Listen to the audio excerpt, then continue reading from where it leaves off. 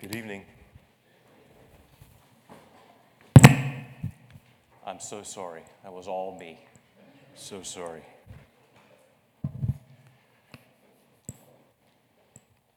Well, I looked around earlier and I said to Jamie, by Wednesday night I'll have emptied the place. So it's great to see all of you.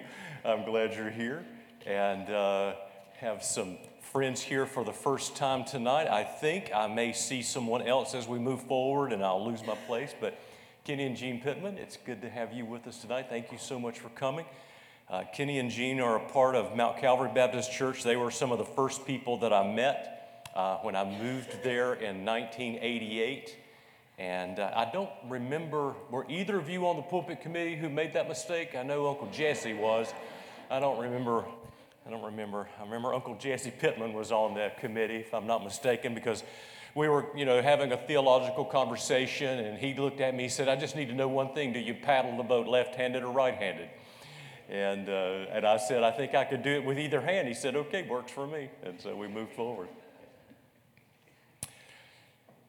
So Chrissy shared something pretty amazing just a moment ago about that feeling of not fitting in, of not having a place. And I think that may be just the perfect segue for what I want to talk to you about tonight. I want to talk to you about forgiveness and about how we are forgiven and how God has forgiven us and all that He's provided for that. The Word of God makes it very clear that the church, the bride of Christ, the local congregation, is most accurately described as a body. And we've talked about this, and Jamie reminded you, I talked to you about the gifting that you bring and the grace that you bring and the guidance that you bring. We need each other. We are saved to be together, and we need that. We are a body. And just like any part of our body, if one part is sick, if one part is suffering, the whole body is suffering. Any one of you want to volunteer? I'm going to drop a grain of sand into your eye, and immediately your whole body will be aware and be affected. Just let me run out to the street, grab just the tiniest little pebble and just drop it right into the heel of your shoe, and I'll just have you walk, and you will immediately begin to engage all of your body in the awareness of that pain and that need to get some relief, right? When one part of your body is hurting, your whole body is hurting. And as I'm learning, with the more birthday cake that I eat, more and more of my body hurts for almost no good reason. I told someone, I said, I'm finally at the age I can hurt myself sleeping. And anybody ever woke up hurting from just a bad night's sleep? I mean, we can do that kind of thing. And so the body, the spiritual body, is very much the same way. And so one of the things that we need to do if we're going to be healthy is we need to truly, truly understand how forgiven we really are. I don't know what you paid for admission tonight, but I'm about to give you your money's worth. And it's called Psalm 103. I want you to turn to Psalm 103. I'm not a doctor. I've never played one on TV, but I do give prescriptions. I do write prescriptions for people, and I most commonly prescribe a dose of Psalm 103 and a dose of Psalm 139. And tonight we're going to read a Psalm 103. I thought about just reading a couple of verses, but I thought, I bet the Word of God's worth more than anything I will tell you. So let's read. We'll begin reading in verse 1. Of David, meaning he wrote it. Bless the Lord, O my soul, and all that is within me. Bless His holy name. Bless the Lord, O my soul, and forget not all His benefits, who forgives all your iniquity, who heals all your diseases, who redeems your life from the pit, who crowns you with steadfast love and mercy, who satisfies you with good, so that your youth is renewed like the eagles. The Lord works righteousness and justice for all who are oppressed. He made known His way to Moses, His acts to the people of Israel. The Lord is merciful and gracious, slow to anger, and abounding in steadfast love. He will not always chide, nor will He keep His anger forever. He does not deal with us according to our sins, nor repay us according to our iniquities. For as high as the heavens are above the earth, so great is his steadfast love toward those who fear him.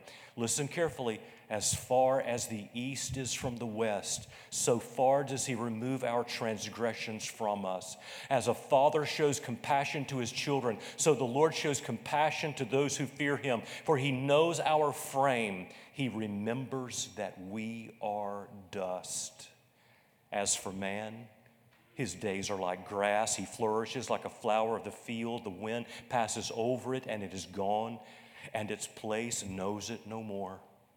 But the steadfast love of the Lord is from everlasting to everlasting on those who fear him, and his righteousness to children's children, to those who keep his covenant and remember to do his commandments. The Lord has established his throne in the heavens, and his kingdom rules over all. Bless the Lord, O you his angels, you mighty ones who do his word, obeying the voice of his word. Bless the Lord, all his host, his ministers who do his will. Bless the Lord, all his works in all places of his dominion.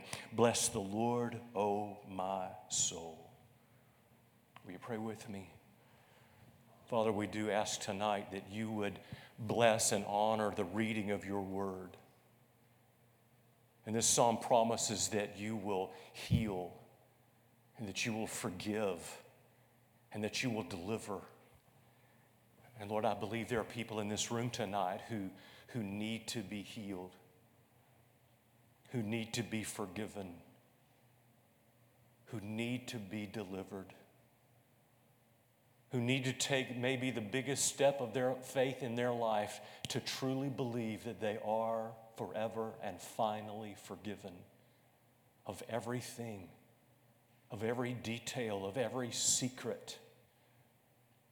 Father, let tonight be an experience that will reshape and resend our lives in a new direction.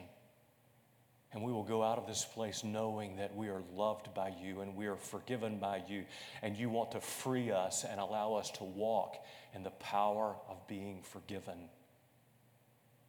Oh God, guide us and give us wisdom. Fill my mouth. Lord, guide my tongue and use me for your glory. Oh Lord, we exalt you and we lift you high and we praise you. Amen. So as I've been thinking about this all day, about this idea of forgiveness and how to communicate this to you, I want to just give you a few statements, a few things for you to just wrap your heart around, wrap your mind around, and begin to embrace in your own heart. If you are struggling with some area of unforgiveness in your life, if you feel like you're carrying a secret, if you feel like that you did something in your life that's so bad, that's so disappointing, that's so shameful that you can't be forgiven, and you are denying that the Almighty God who spoke the world into existence cannot choose to forgive you by the blood of Jesus Christ. Do you see how crazy it sounds? How messed up the thinking is to then say, oh, but he can't forgive me. Wait a minute. He can speak the world into existence. He can call light into being. He sent his only begotten Son, who was the Lamb of God, who takes away the sin of the world. You can't keep going with that sentence and end it with, but he can't forgive me, and he can't forgive this. Do you see how ludicrous that is? How absolutely disconnected those two things are? Someone said the biggest step of faith that any of us take is to truly believe that God loves us as much as the Word of God says he does. And so tonight, I want to try to just convince you. I'm going to paint you with it. I'm going to ladle it onto you to cause you to know that you are forgiven. The promise of forgiveness. What is there in your life for which you long for to be forgiven? That you have a hard time believing you are forgiven? We have a long line of people in Scripture who are sort of our poster children for people who need and who were forgiven. There is Abraham, of course, who was a liar. There is Moses, of course, who was a murderer. There was David, who was an adulterer and who committed treason and could be charged with murder. There was Peter who denied him, Saul, that we now know as Paul, who murdered Christians and who opposed the work of Christ with so much venom until Jesus arrested him on the way to Damascus and forgave him. The single greatest need of every human is forgiveness. Romans 3:23 says, "For all have sinned and come short of the glory of God." The entirety of our sin is first and foremost against God. And the single purpose of Jesus' life, death, and resurrection is to take away the sin of the world, more commonly known as forgiveness. I think I said this a moment ago, but John gave us that introduction to Jesus. And there in chapter 1, he gives us the story of how John the Baptist had an encounter with Jesus. And the first words out of John's mouth were, "Behold the Lamb of God who takes away the sin of the world." That's his mission. That's his purpose. He came to take away your sin. He came to take away your sin. He came to take away your sin. He came to take away your sin. You have been forgiven. That was his mission. That was his purpose, was to make sure that you are forgiven. And not just of the past, but you are forgiven in the present. And only an eternal God could work in our lives here in space and time and make it so that when his forgiveness is poured out on us, that it's so rich and so full and so free that it covers us in our past, it covers us in our present, and it covers us in our future, because it's always right now with God. It's always right now with God. It's always the present. And in this present moment, every one of you in this room, if you have trusted Jesus Christ as your Lord and Savior, you are forgiven. Some of you probably need to repeat that to yourself just under your breath, inside of your mind. You just need to go, "I am forgiven of," and you finish it. That thing that comes to you again and again, that thing that you do again and again, that thing that haunts you, that thing that struggles you, causes you to feel all kinds of crazy emotions, to start you telling the story that you're telling yourself. There are all kinds of reasons that we argue with God about being forgiven, but I'm here to tell you tonight, we are absolutely forgiven. 1 John 1:9 says it so well. It says that if we confess our sin, he is faithful and just to forgive us of our sin and to cleanse us of all unrighteousness. I don't know about you, but I have Sunday clothes. That's changed a little bit in this modern era, right? Tomorrow night I'm going to wear blue jeans, right? And I remember a day when I would have only worn a suit. Kenny and Jean, back in the day, it was shirt and tie. My father-in-law is a pastor. Now, you talking about, he's like Shiite Baptist, right? He's Baptist at a whole new level. And he would never get out of shirt and tie.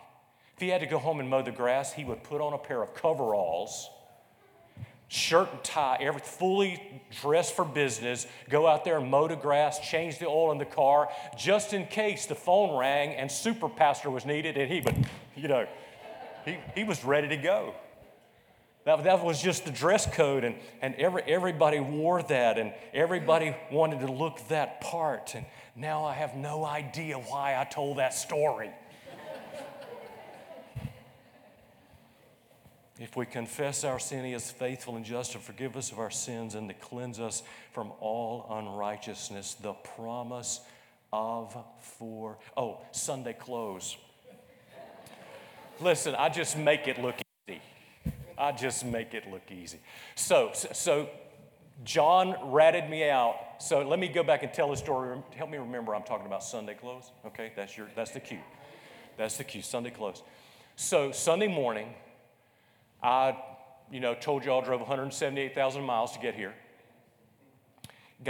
Parked in the parking lot, I think right over here, and looked over into my briefcase and thought I read the first sentence of the notes for the sermon Sunday morning. Pulled them out, stuck them into my Bible, came in here, sat there, ready to go. I opened my Bible I didn't open it till I got up here. I got up here and opened my Bible and looked down, and I was preaching from Acts chapter 1. I had the notes for Psalm 140. I don't know if y'all noticed me, but I looked real anxious there for a minute, and then I took them and I just stuck them in the back of my Bible, and I got on my knees and I cried out to Almighty God. Somebody commented, man, you prayed and you talked about being so desperate and how authentic that seemed. I said, dude, that was authentic. I am desperate for you, right? I was so desperate because I was going to have to do it from memory. And, by God's grace, I fooled all of y'all into thinking that I preached a sermon. And so that's where that came from. So back to Sunday clothes. Back in the day, we used to have Sunday clothes. Did you mow the grass in Sunday clothes? Do this with me.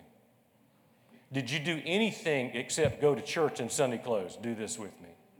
Because why? Because your mom would beat you and your dad would kill you and the sheriff would give him a certificate, right? You remember? You did not get your Sunday clothes dirty. If we realized how forgiven we were, instead of feeling like we are filthy and feeling like we are undone and feel like we don't matter, if we truly saw ourselves the way God sees us, it would change the way we approach so many things in our lives. Sometimes the reason we are so careless is because we don't realize we are spotless. The reason we are sometimes so careless about sin and careless about temptation and careless about what we are struggling with is that we have forgotten how spotless we are. And like I spoke about last night about changing the way that you're thinking and making sure that your thinking is matching the Scripture, that we would not be conformed to this world, but be transformed by the renewing of our minds, that we might prove what is that good and acceptable and perfect will of God. We need to begin to adopt that mindset that says, you know what, you don't have to do that. You don't ever have to do that again because God has forgiven you. He has made you spotlessly clean from that. You are robed in the righteousness of Jesus Christ. The promise of forgiveness. And then the payment of forgiveness. Jesus Christ is the purchasing agent in our salvation. Colossians 1:14 says, in whom we have redemption through his blood, the forgiveness of sins. We are forgiven not just because God said so. He didn't just go, aw, shucks, don't worry about that. No. He sent his son to die for us. Our sins are not just overlooked. They're not just pushed under the rug. They are absolutely forgiven. They are washed. The payment has been made. They've been done away with. As Psalm says, it's been cast as far as the east is from the west. Jesus Christ is the person with whom we must identify in order to obtain forgiveness. Ephesians 4:32 says, and be kind to one another, tenderhearted, forgiving one another. Listen to this phrase, just as God in Christ forgave you. I'm currently preaching through Galatians, and I'm still flipping a coin on whether or not I'm going to preach a couple of those messages for the rest of the week out of Galatians. But on Easter Sunday morning, we spent a few minutes with Galatians 2:20.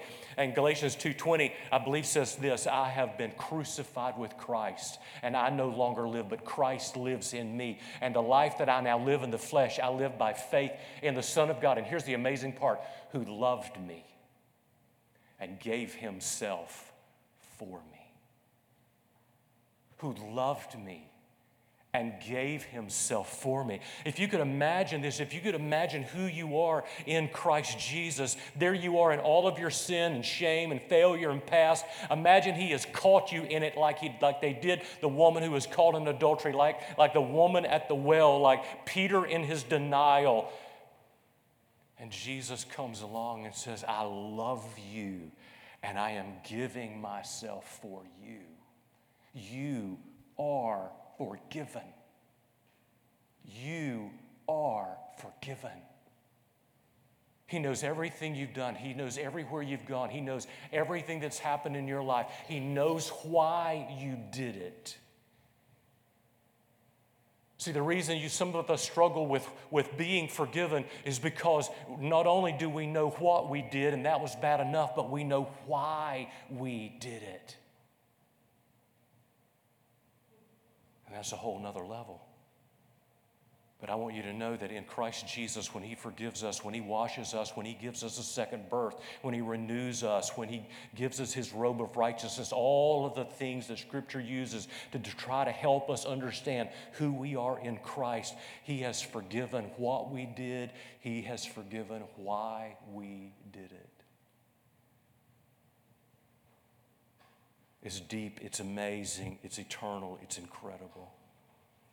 There is nothing more beautiful and more wonderful and more powerful than forgiveness. There's a second aspect to it.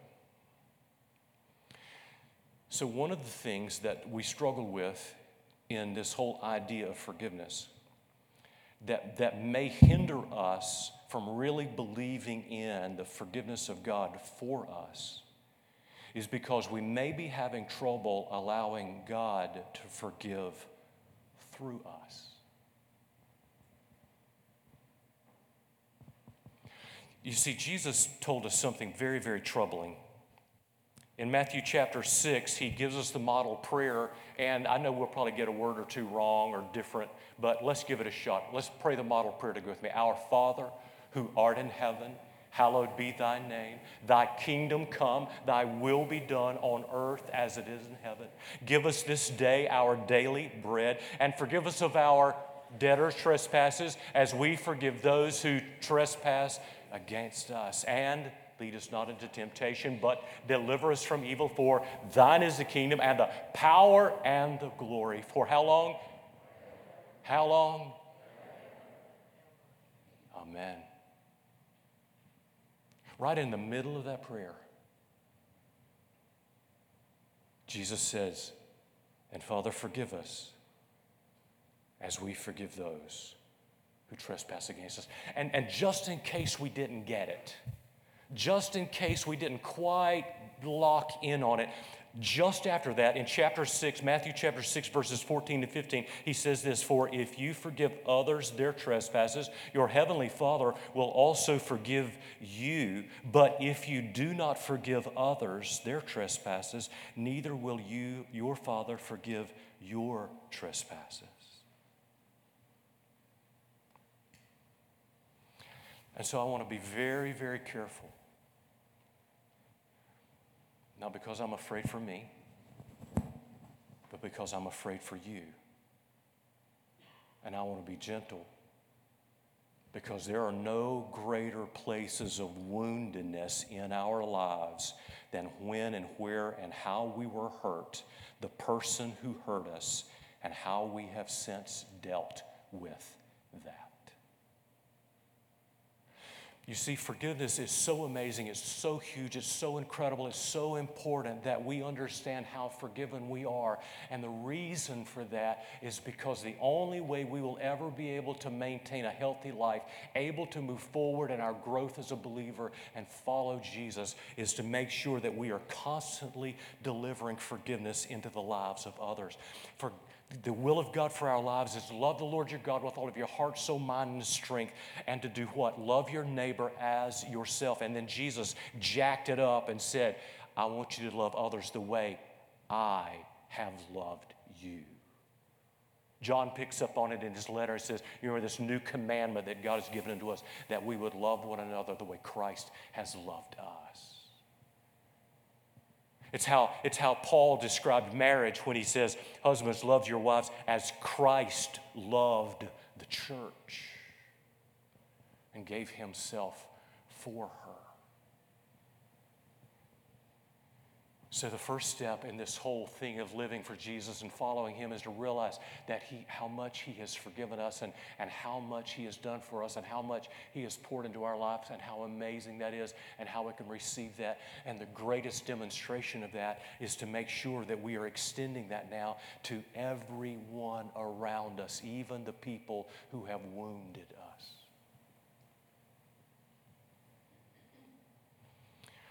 I was thinking about it earlier. The people that are in this room tonight, I don't think you're here by accident. I understand it's a big night for baseball in Dillon. I remember baseball in Dillon when I was here, a long time ago. My kids were playing Little League Baseball and all of that kind of thing. So I remember how important that is and how big that is and what it means to children. And so you're here tonight because you needed to be. You think you chose to be here. You think it just fit your schedule. You didn't have anything better or worse to do, and so you decided to come. I believe with all of my heart you were here tonight because you need to be here. You either needed to be reminded of how forgiven you are, or you need to be reminded and challenged and called to a place where you're willing to forgive others in your life. So I'm going to try to deal quickly, and I'm going to try to deal carefully with these last few moments. The pattern of forgiveness. For some reason, I penciled this in. Unforgiveness. You may not recognize unforgiveness because it sometimes dresses in the mask of resentment. And you might have resentment for someone because you have unforgiveness in your heart regarding someone else. I'll try to make this quick. I lived in Lebanon, Tennessee. That's 30 miles east of Nashville. I lived there for 5 years. And I remember when I went to be pastor there, it was quite an experience to become pastor there and all that God did there. But I remember there was a man who had never met me.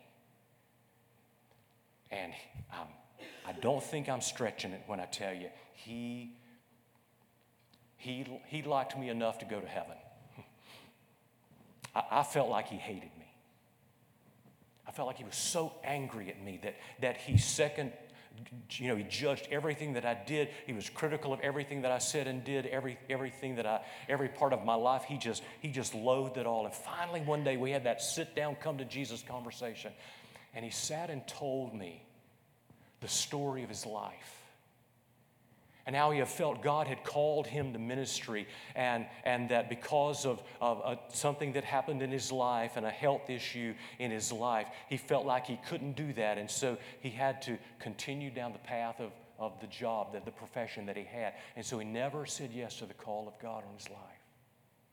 And then he went on to tell me about the story of his life, what a tragic turn that it took when his son, his only son, was in, I can't remember now if it was a disease or a wreck that he was in, but the bottom line was his son had died. And as we went through that conversation and I listened to him talk and I looked into his face, I recognized something immediately. He was not angry at me. He resented me. He was angry at himself, and he was angry at God. And so we can have unforgiveness in our heart and life, or we can have resentment in our heart and life. And I believe resentment is misplaced unforgiveness. We are angry at this person because they remind us of this. We are upset and we despise and reject this person because they bring to our mind a very, very painful thing that happened in our life. We're going to have dinner with a chef. I don't remember her name, but we're going to have dinner with a chef. When? Tomorrow night. So I may or may not be here, but anyway, depends on how soon the food runs out. And she sent a message, and Jamie sent it to me that we could have salmon and yada yada yada, or shrimp and grits. And so I said, shrimp and grits. And here's why. Because the last time I had salmon, I threw it up.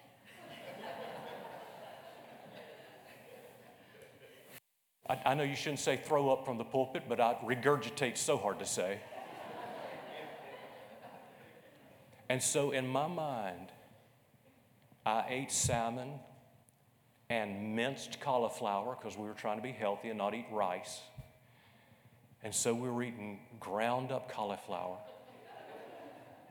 And so about 2 hours later, I got some kind of virus, and I revisited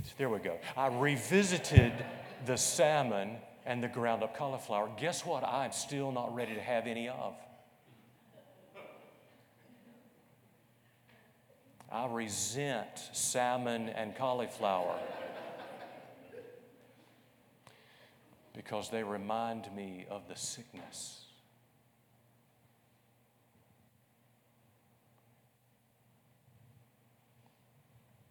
Is there anybody here?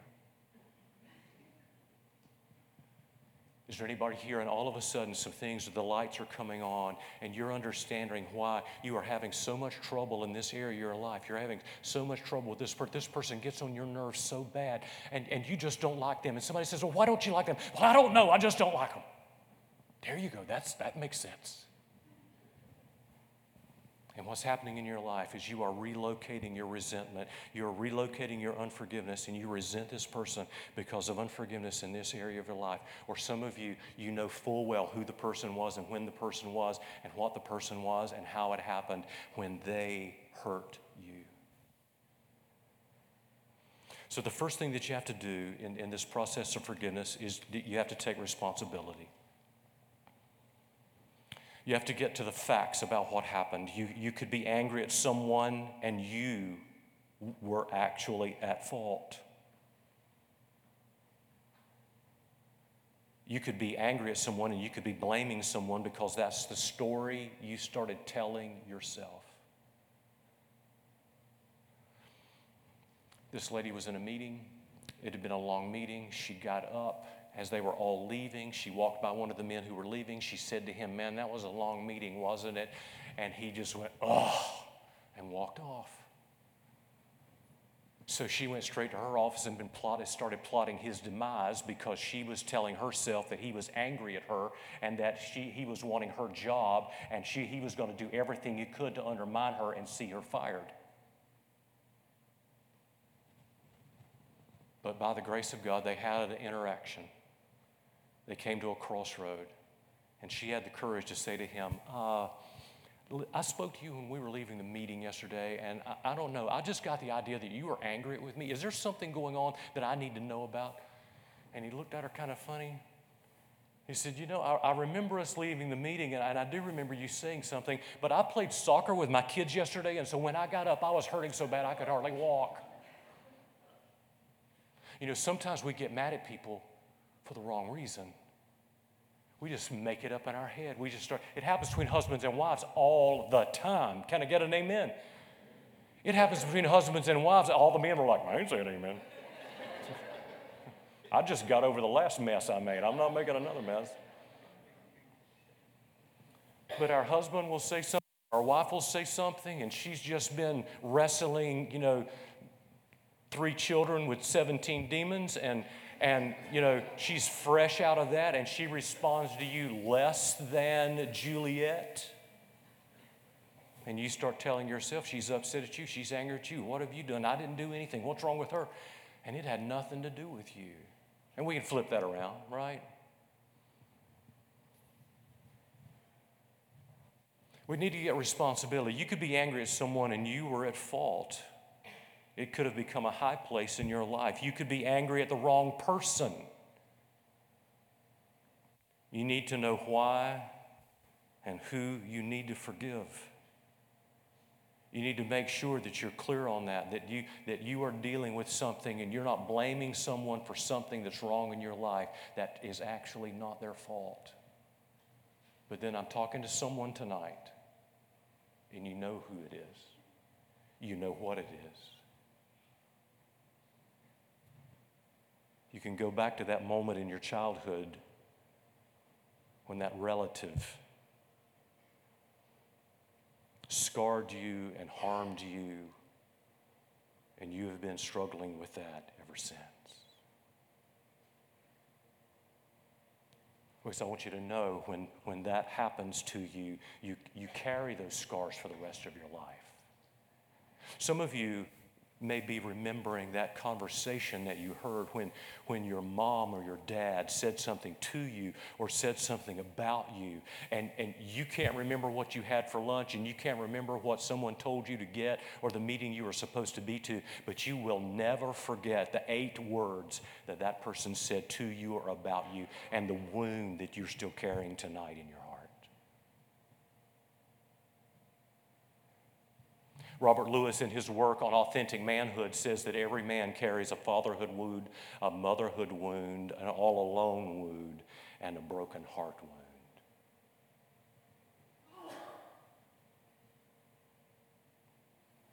So I don't know who it is.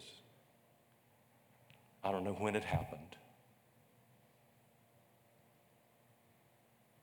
But you know it's real, and you know it's real in you tonight.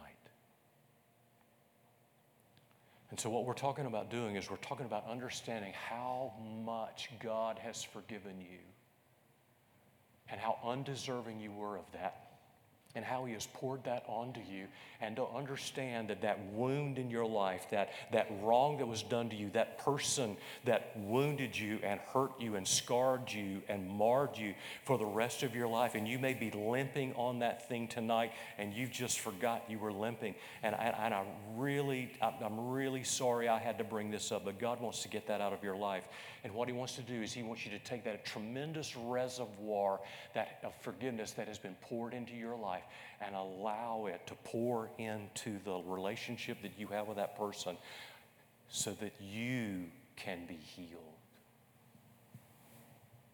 Because that person could be dead.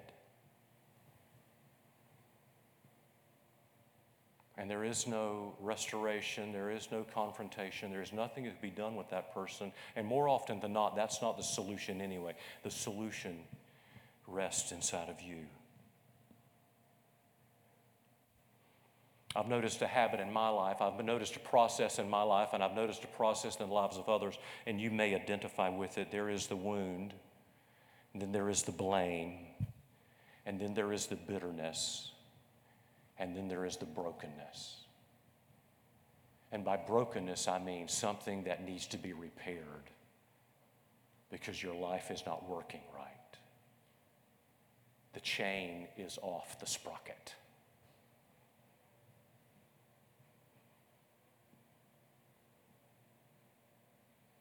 And you need to forgive. And so ask yourself 2 or 3 questions. Number 1, what can be done? Can the wrong be made right? Can it be undone? And almost always the answer is no. If the circumstances or consequences cannot be changed, then the heart must be. There must be release, and there must be restoration.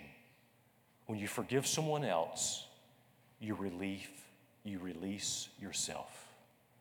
Someone said that unforgiveness is like drinking poison, waiting on it to kill the other person. It's just never going to work. You just keep drinking that bitterness and that anger and that unforgiveness, thinking sooner or later it's going to take care of your enemy. Never going to work. My favorite example of what unforgiveness is like, it comes from Vietnam. This was given to me from a young man who had come to America from Vietnam. He had fought alongside the Americans in trying to keep his country free, and he had fallen to the same terrible tragedies that everyone else had. He'd been shot down. He was a pilot. He'd been shot down. He had awful scars up and down his legs from the fire in the cockpit before he ejected. But he had come to America, and he was going to be a machinist. And we were in machine tool school together, and he told me a story about how they catch monkeys. This is the first time I ever heard the story, was from Tran, who had come here from America, from South Vietnam. And he said, the way we catch monkeys is we get a box that has slits in it so that you can see and smell what's on the inside. And so we firm it up and we tie it to a tree, and then we cut just a small hole in the top of it, and we have a door that we can open and close, and we put an orange or an apple, some large piece of fruit, a mango or whatever, and we put that in the box, and then we close the door and we and then we leave it. And he says what the monkey will do is the monkey will come and he'll be careful and he'll look around and he'll come up and he'll reach his little hand down into that box and he'll take hold of that orange. Are you doing the math with me? He reaches his little hand down through that hole and he takes hold of that orange, and when he starts to try to pull it out, it won't go. And see, the crazy thing is he's so greedy for that orange, he will not let it go. And Tran told me that they could then walk up to the box where the monkey was standing with his hand inside of the box and his teeth bared and him screaming to the top of his lungs, and they walk up and carefully administer an anesthetic. I won't give you the details of that. We'll just call it an anesthetic. But it cost him his life because that monkey could not get in his mind that the thing that he would not let go of was the thing that was keeping him trapped. And that's the unforgiveness in your heart. That's the resentment in your heart. You are hanging on to it. You will not let it go. It is too painful. It was too wrong. It was too deep. It's the results and the consequences have been too long lasting. You cannot let that go. He does not deserve that. No. You don't deserve that. This has nothing to do with them. They will face God on their own. They will face the consequences of their own. You are not their judge. You do not need revenge. You need to let that person go. Forgiving them does not mean it was okay. Forgiving them does not mean that you're discounting. Forgiving them does not mean you are saying it's your fault. Forgiveness is saying that that person who did this cannot undo it, and I will no longer let them control my life. Because I guarantee you, for every person in this room, all I'd have to say is one name. All I would have to say is the first name.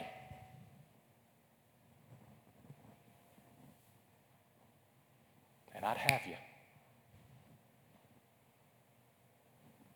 And you would either begin to rage with anger, or you would begin to weep, or you would blush, or something would happen in your life. And all I would have to say is the first name, or name the place, or name the deed, and you'd be done.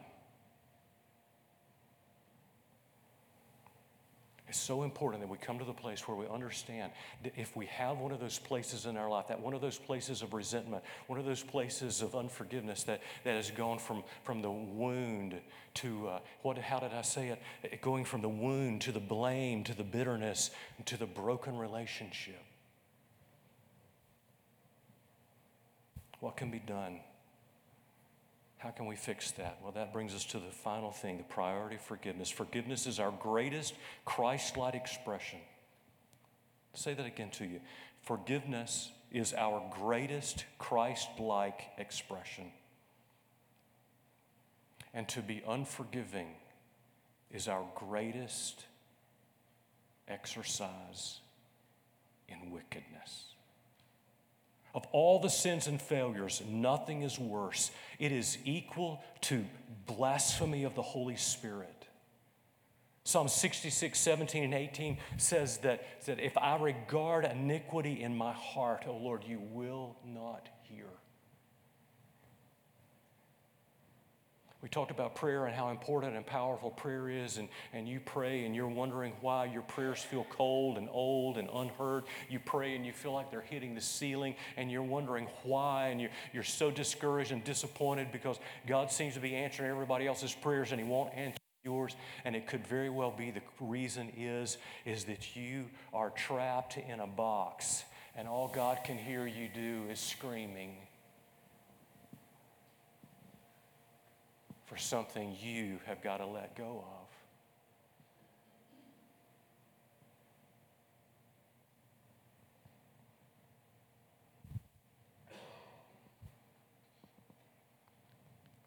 To be unforgiving is to commit a greater sin than that which was done against us.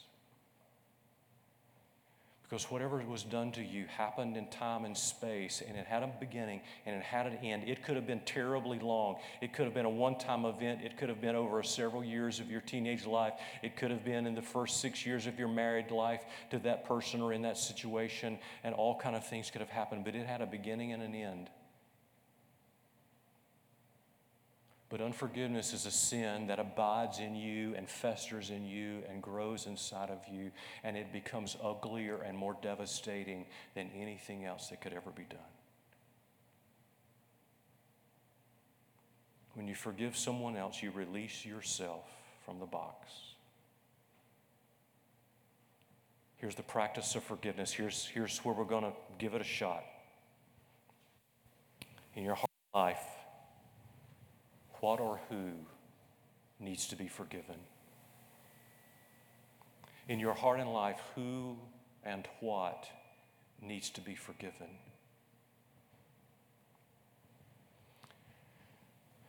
Because I never know, who's going to hear a sermon. I have to be careful with the use of names.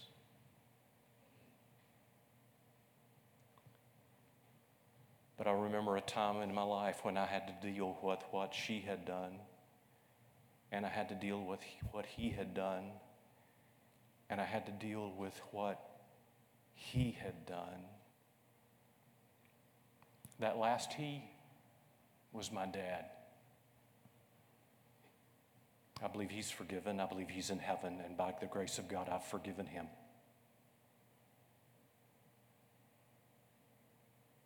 There's some other things that have happened, and I'm sure not going to tell you, because you might tell somebody. There's situations in our life, and we have to keep on forgiving. Hey, you young people who are married, you have my sympathies. If you're going to stay married, you have not forgiven them the last time. Hey, a little heads up, you have not forgiven them the last time for the same thing.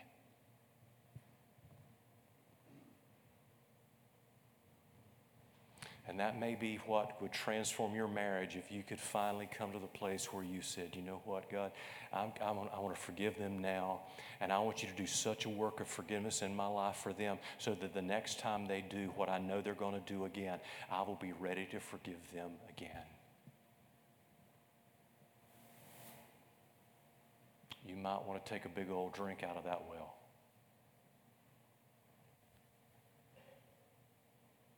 So how do we do it? Jesus gave us a formula. He said, Father, forgive them, for they do not know what they do. You're going, wait a minute, Pastor. They knew what they were doing. They were awake. They were alive. They were not inebriated, or maybe they were, but they still know what they did. No, I don't mean they didn't know what they were doing. Jesus was forgiving without being asked. That was his tremendous act of grace and mercy. He said, Father, forgive them, for they know not what they're doing. They had no idea. They really didn't. Those Roman soldiers had no idea what they were literally doing. Killing the Lamb of God. They had no idea. But he forgave them without request. He forgave them without restriction. He forgave them without requirement. He forgave them without reservation. He just forgave them.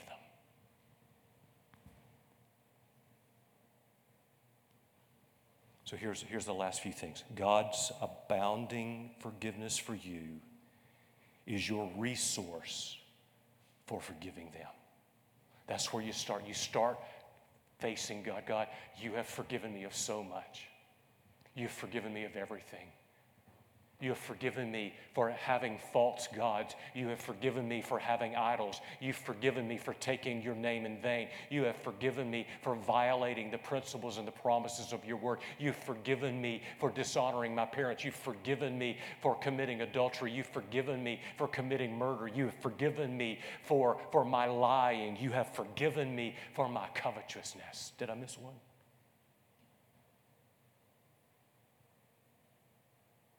You have forgiven me because when I have broken one, I am guilty of all. You have forgiven me because the wages of sin is death, and you did not kill me because the gift of God is eternal life through Jesus Christ our Lord. You have forgiven me. You have preserved me. You've been patient with me. You have kept no record of wrongs. You have practiced 1 Corinthians 13 with me. God, thank you for this rich, abundant well and reservoir of forgiveness that you have given to me for everything that I've done against you. Now, God, I need you to help me take this to someone else. Ask God to forgive them for the terrible thing that they did against you. Ask God to forgive them for the terrible thing that they did against you. If you're a Christian, if you know the love of Jesus, if you have received the abounding forgiveness, you have no question in your mind of your own depravity and your own sin and your own shortcomings and your own failures and all the times and all the ways you have wronged and hurt and wounded other people. And so at least in this moment you say, God, would you forgive them for what they did to me? God, would you forgive them for what they did to me? That may be where some of you have to stop tonight. You do go, you know what? I'm just not mentally ready. I'm not emotionally ready. I'm too wounded. I've been carrying this too long. Then do this step with me. God, you have forgiven me. And I'm asking you, just the way Jesus prayed for me, I'm praying for them. Father, would you forgive them of what they did to me? It was hellish. It was damnable. It was unthinkable. It's unforgivable. But with you, nothing is impossible. Will you forgive them for what they did to me? That'll move some of you miles ahead. Here's the last step, and I'm 30 minutes max, I'll be done. Ask God to forgive them for the terrible thing they did against you and the thing they did against him. And then here's the last step. Ask God for the power to forgive them. Maybe you would pray it like this: Father, will you forgive them for me? And then, God, will you forgive them through me?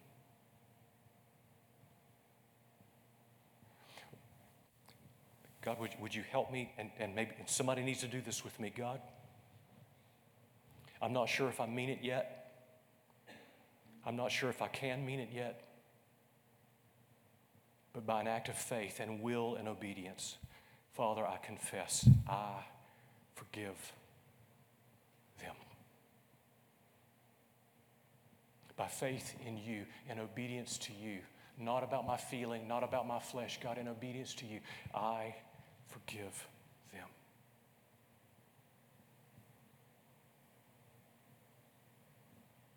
God, I forgive my dad. I forgive my mom. I forgive my uncle. I forgive my brother. I forgive my step sibling. I forgive my neighbor. I forgive my brother's friend. I forgive my sister's friend. I forgive. I forgive. I forgive. Not by feeling, not by flesh, but by faith, God. In the abundance of your forgiveness for me, God, I pray and ask you to forgive them for me and to forgive them through me. Will you pray with me?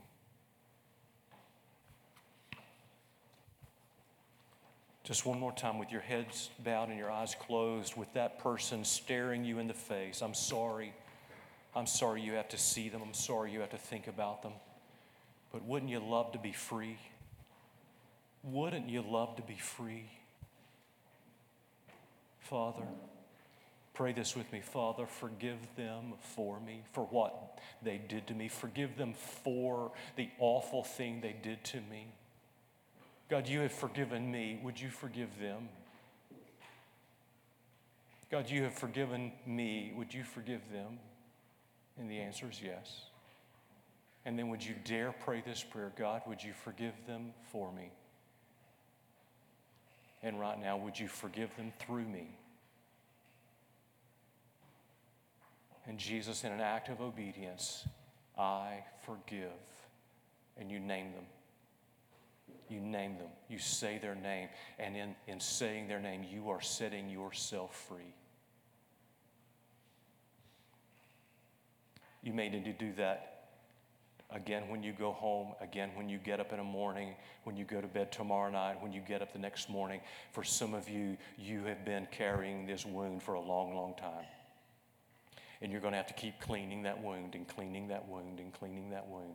And that's simply, God, would you forgive them for me? And would you forgive them through me? By an act of faith, I forgive. And you name them.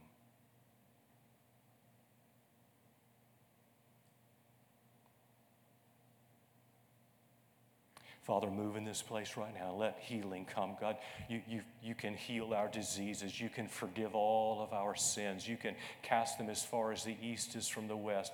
And maybe, God, the sin that we need to be rid of the most tonight, that high place in our life that we've been avoiding for such a long time, is to finally forgive. So I pray for all of those right now who are wounded, who are hurting, who are angry at me for reminding them of that person. God, I pray for your grace and mercy. I pray for those tonight who are ruining relationships in their life because of resentment, misplaced unforgiveness. And then those relationships will begin to heal. Some kids will forgive their parents. Some parents will forgive their kids. And some parents will forgive the grandparents. God, there would be healing and release and restoration.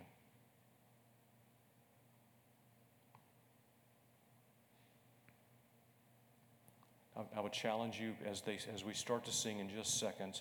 I challenge you if you feel led, I would encourage you to come get on your knees and in an act of faith, pray that simple prayer. Jesus, forgive them for me, forgive them through me. By faith in your holy name, I forgive. And you name the person, and you just lay them down on the altar, and you get up and walk away and leave them there. Let's sing.